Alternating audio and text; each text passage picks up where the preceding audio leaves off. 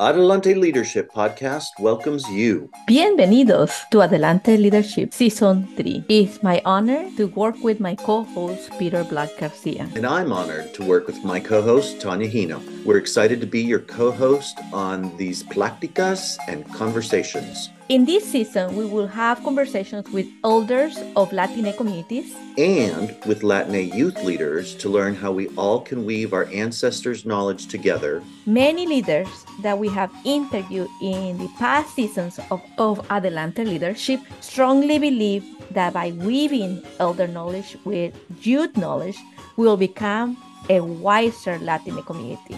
And Peter and I couldn't agree more. Let us learn from our elders and from our youth knowledge.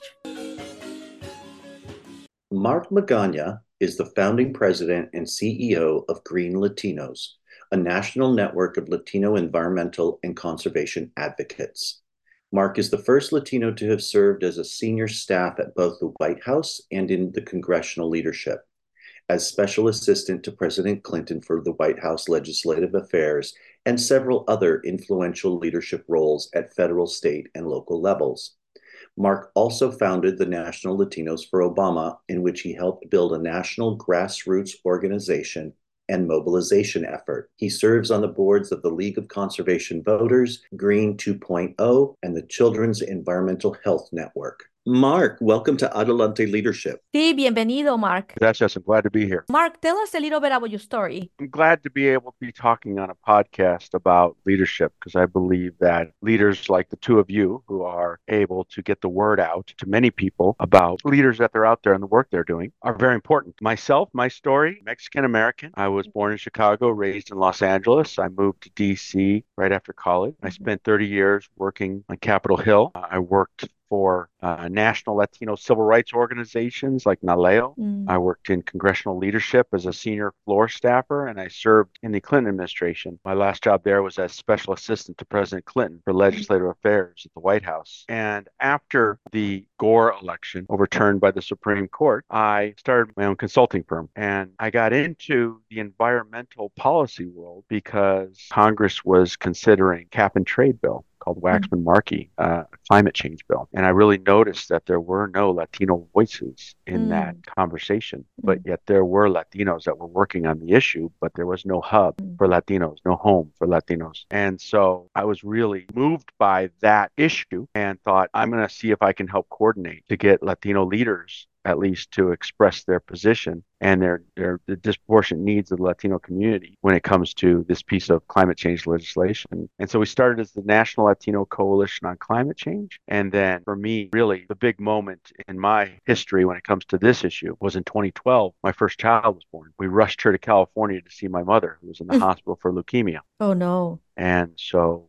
my mother got to see her only grandchild at the time, blessed her, held her, sang to her, said she'd always watch over her. And then she passed a couple days later. Oh, my But goodness. we were blessed to have that opportunity. And for me, that moment, as you know, can anyone would attest to, having a child or having a parent die is life-changing and sometimes life-affirming. And so her message to my daughter, I'll always watch over you and I'll take care of you, conveyed to me and said, I need to make sure that I'm doing all I can on the issue that I believe is going to be the largest threat to my daughter and now my son's life, which is the climate crisis and the disproportionate effects of environmental degradation on our community. And so that was started GreenLatinos, changed the name to GreenLatinos in 2013. And it really has been an opportunity for me to utilize my skills that I've learned in my career, that I learned from my parents, from the community, from elders, to be able to resource and bring more leaders to the table when it comes to environmental justice, climate justice, and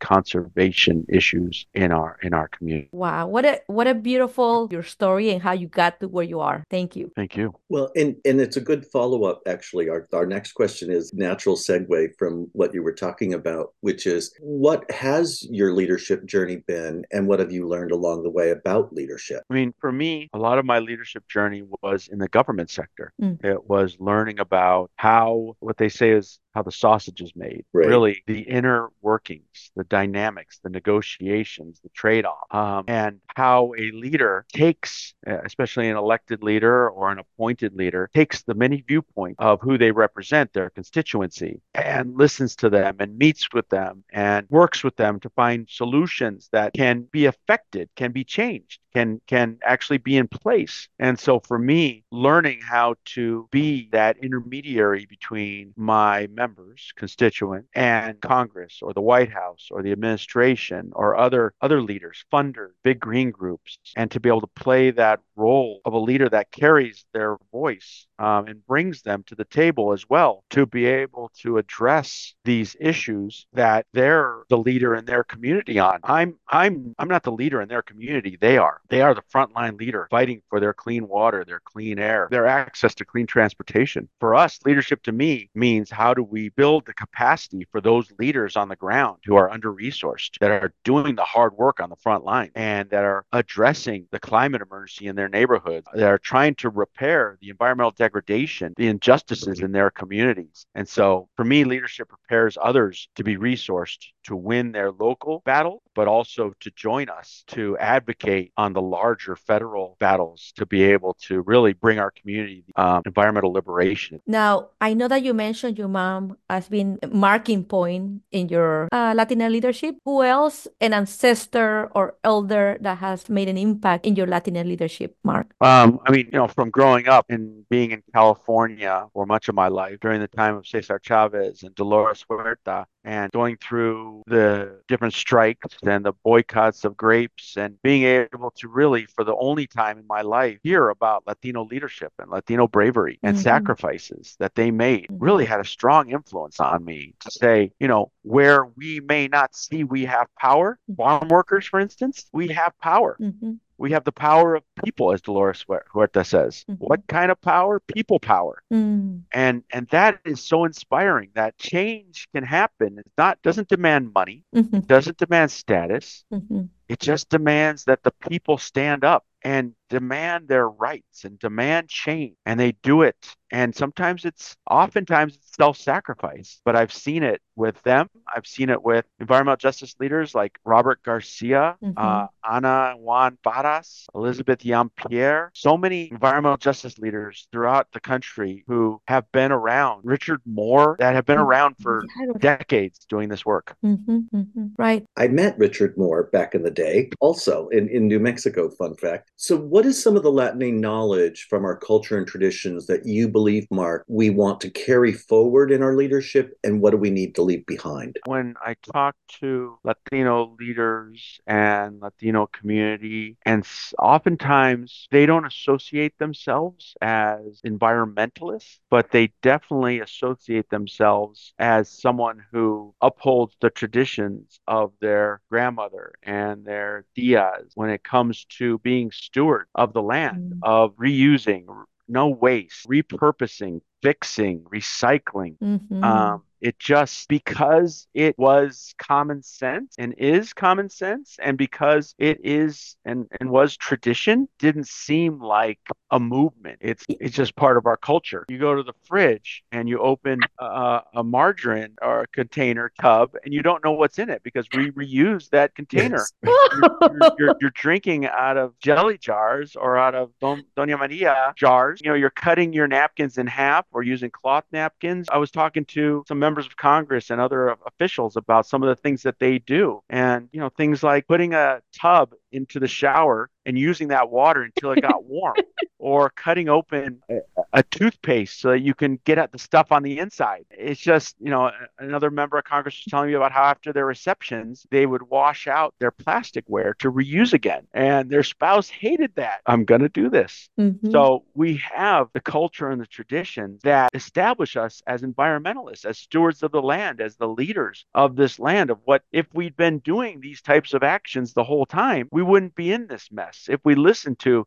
indigenous leadership, if we followed our grandparents' ways, it wouldn't be Mm-hmm. so much wasteful consumption. And Mm-hmm. for us to be able to really understand that that is who we are as Latinos, that we have to leave these qualities behind to our next generation Mm-hmm. Mm-hmm. and sustain them while we're alive. That's a huge culture and tradition that I want to carry forward and leave behind and make sure that we expand upon that to know that we are the leaders that need to make this change right now. Mark, thank you for reminding me that we don't see that as we are environmentalists, but we are living that already. That we have interviewed a lot of Latina leaders struggle with the word leadership because we also embodied that in steward leadership. You are so right. And I remember in Mexico, and I continue doing that, and it feels like I'm hoarding stuff, but you're keeping all these boxes and you're keeping all these containers because you want to make sure you reuse them. You open gifts very carefully so you reuse the paper so you can use them again. And then when you're cutting a tomato, you put tomato in a little cup so that you can plant those tomatoes and have more tomatoes. You don't go buy seeds in the market, or No. you don't go buy seeds in the store. And I remember how awkward it was for me to go buy seeds to plant a harvest, because it was automatically you take seeds from your harvest, and wherever food you're having consuming, you plant them so Yes. that you can have them. So thank you for reminding me about that it is true. It's part of our Latine culture already. Yeah, my grandmother used to reuse tape, and it was, unbelievable that what she could do. She could fix anything.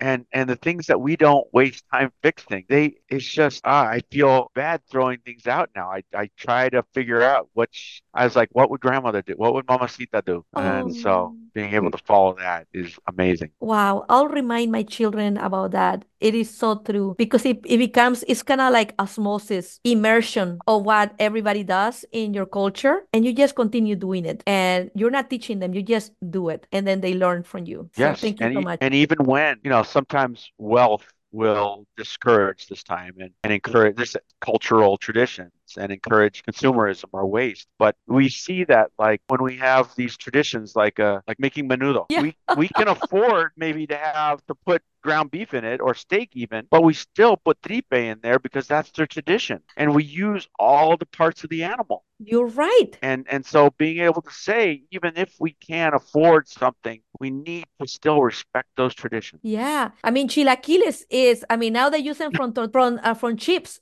but it used to be the leftover The tortillas old that were old tortillas. tortillas that were not used in your meal. You keep them, and then you make chilaquiles. And Yes. now they go buy a bag of chips, and Yep. then they add salsa. I'm like, what kind of Yep. Yes, thank you, thank you. You have a long leadership in politics in the national and in the local level. How does these experiences have shaped your leadership and practice today? Yeah, I do think that being able to, as I said earlier, how the sausage is made, how it works inside the room, how our laws are made, how decisions are made at the highest level has allowed me to understand what forms of power can affect change, whether that is power of people to be able to have their voice heard, whether that's through large scale marches or whether that's through letter writing campaigns or calling or building one-to-one relationships with these people. What work? How do we, in the end of the day, affect the change that we want to see in our community and be smart about it and build campaigns that can reach leadership and their eyes and their ears and change their mind? How do we tell the story of our communities, of our frontline communities? How do we make sure that our frontline leaders are in front of the real leaders that are experiencing the lead in their water, the Mm, polluted air, that are experiencing truck emission in the mm, freeways they live next door? How do we make sure that their story, their real life situations are there told to these elected and appointed officials so that they can really feel the mhm, depth of the need, the depth of the hurt, depth of the mhm. cause, and live with it? And Mark, you're the founding president of GreenLatinos and currently still the CEO, I think. Yes. And tell us about your work and leadership journey in that arena? It's been very interesting because very few people are ever taught how to be a manager before they have failed to be a manager. It's like that's the point where they're like, oh man, I gotta take a class or I gotta take a seminar or I gotta learn how to be a manager because it did not work this time. And so for me, it was always a situation where I never really learned how to be a manager formally. I had managers that I took some lessons from, that I absorbed what they did, some of the good, some bad. But I think for me, leadership, a lot of it was both absorbed from others who I was worked with or worked alongside, but also was a thing that I had to learn from staff. I had to take classes. I had to really figure out what it means to be strategic, what it means to be a good manager and listen, and what it means to be fair and equitable and really have an organization that can be nimble and responsive and effective by having both long-term planning and a strategic plan and a North Star, but also by being able to be quick to address things and be responsive. So for me, we were an organization of two, three, four people for the first 10 years. And it wasn't until Trump became president and then the pandemic hit that we passed a strategic plan that said we need to grow. We need to grow in our ability to support the community, bring resources to the community. And since the pandemic, we've grown to 30 staff now. Wow. And more than 20 times the budget, and really have been able to deliver for our community and for the other leaders out there to deliver resources and convene our community and add to the power of our voice. Oh, wow, that's great. So great to hear that you are growing. Mark, how do you encourage Latina leaders to step into their leadership? I think the best way I do that is to really try to dig into a couple things. One is try to figure out what they believe is their strength, both inherent and learned from education, from experience, and from who they are. And then dig into what their aspirations are and figure out how we can make their job or the things that they do fit into their aspiration. And say, okay, you work on XYZ, but your aspirations are ABC, and this is how they can fold in XYZ. And so you can be able to really follow your dream and say, this is what I want to build. Because I never find that giving people the time to follow their dreams alongside the job, to make their job fit their dream, ever is a waste of time. It just motivates them to do more. It's not, doesn't take up valuable time. It adds to their mission. It adds to their drive. And so being able to really talk to people, find out where they sit, what motivates them, what their dreams are, what their vision is for their future, and then work with that is always powerful to say, okay, this is the area where you are going to be a leader and you are going to make your name in this area. And that is exciting. Incredible. I love your answer. I just wish all leaders believe in spending quality time with everybody and connecting. If you could rename leadership in the Latinx culture, what would you call it? I would call it service. You know, you have to be a leader, you have to serve others. There is no reason why, if you're not going to be someone like the people I mentioned earlier, to take the risks, to not just ask other people to take the risks, to be out front, to face the dogs, face the water hose, be on the bus, take the hunger strike, and find a way that you can use your skills to serve others, to expand in their work. That's how, by creating leader and by creating resource entities and campaigns, that's leadership, is the leadership of service. Thank you. Mark, who's a Latina youth leader that maybe inspires you or has influenced your leadership? Most recently, I followed a young Latina named Naleli Cobo. She's in LA. She is a cancer survivor who lived near oil and gas drilling and was able to fight and organize and use her skills and her voice to stop the drilling in her neighborhood in Los Angeles. And we honored her with an Emerging Leader Award during Hispanic Heritage Month during our GreenLatinos Live Awards show. And she's been someone who I've admired, and her courage, her leadership in the face of her health difficulties, of having the energy and the fight to be able to win against a much larger and more powerful and resourced enemy, the oil and gas industry, and be Wow. able to come out the victor is amazing. That's wonderful. Mark, tell me, what would you tell Latin leaders that are young and that are emerging? What would be your advice as a older leader? I would say, adelante, keep going. You are brave. You are smart. You come into this world assuming that you can do anything you put your mind to. Mm. And sometimes that can be overwhelming to manage to deal with people who think that way. But you really have the gumption to say, I don't believe there should be guns in the schools, so I am going to take this on ourselves. I believe we should have the dreamers should be protected, so we're going to take it on ourselves.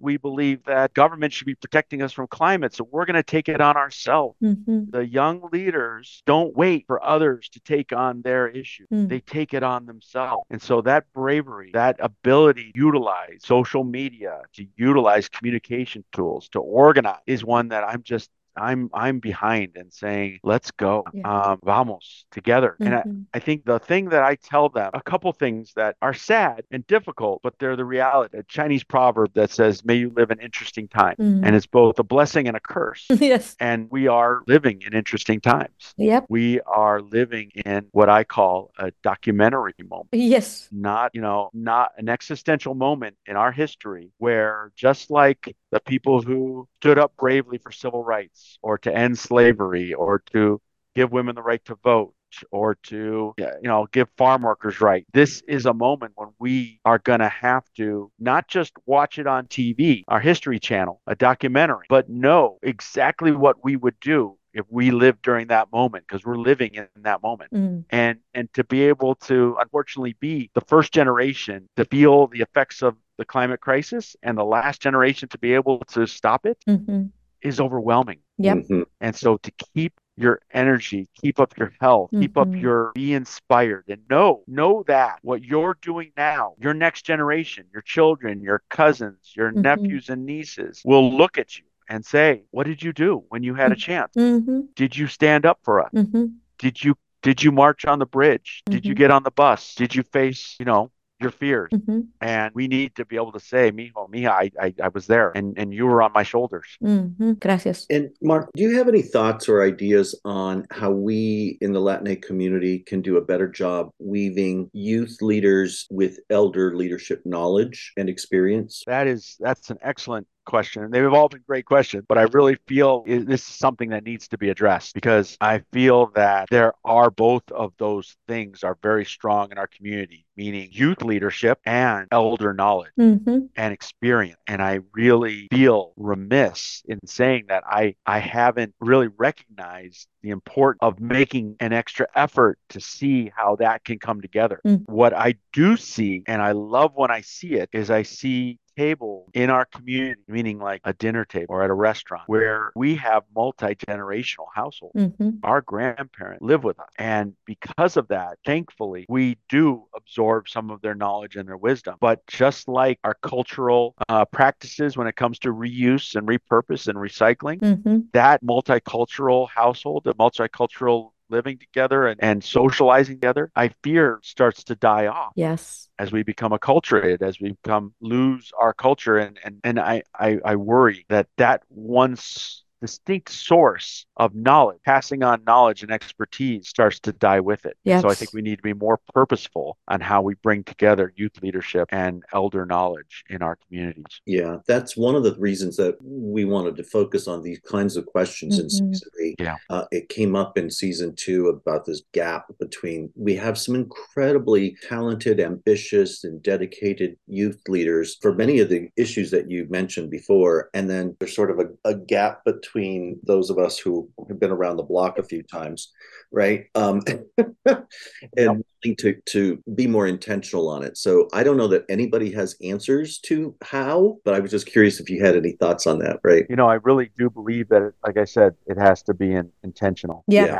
We have to pull together opportunity for the communication opportunities that allow us to understand each other. I think especially generations with as distinct changes as we have had over the last 60 years with communication, knowledge that it really has made for a natural division, natural separation. And so how do we make sure that we find a way to try to understand each other? Because that's huge. Yeah. That's a huge block right there. It's just people like, I don't understand Gen Z. Yeah, exactly. And thinking that they just won't be able to. Well, you need to try. Exactly. You need to talk more.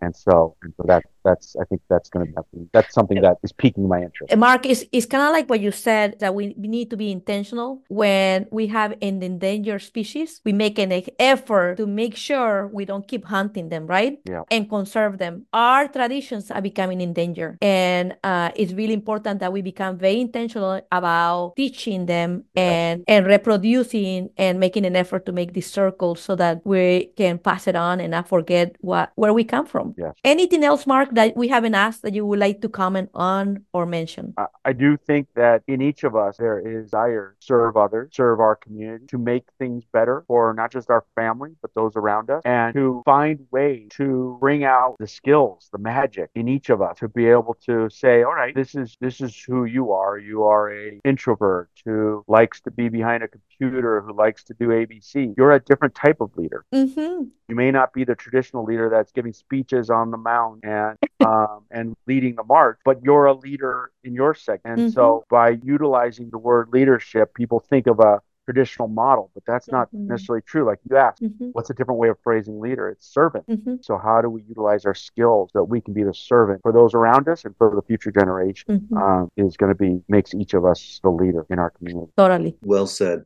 Mark, thank you so much for scheduling time and giving of your time and sharing your knowledge and your experience with us and all of the people who listen to this episode. That's just Peter. That's just Tanya. Muchas gracias. Appreciated this conversation. It's important to talk about leadership. It's important to talk about future generation and to let people know that when we see something, when we want to make the change, it's not waiting for someone else. It's we need to be part of that change, and we all have it in us to do that. So thank you. Muchas gracias. We hope you enjoyed this episode with Mark Magaña. Join us for the next episode with Angela Armendariz, an inspired and inspiring Latina youth leader sharing her knowledge from lived experience. We welcome your comments on LinkedIn, Facebook, Instagram, and Apple. For more resources and information, visit our website at www.adelanteleadership.com. We invite you to reflect on an elder or ancestor that had an impact in your life. And we invite you to think of a youth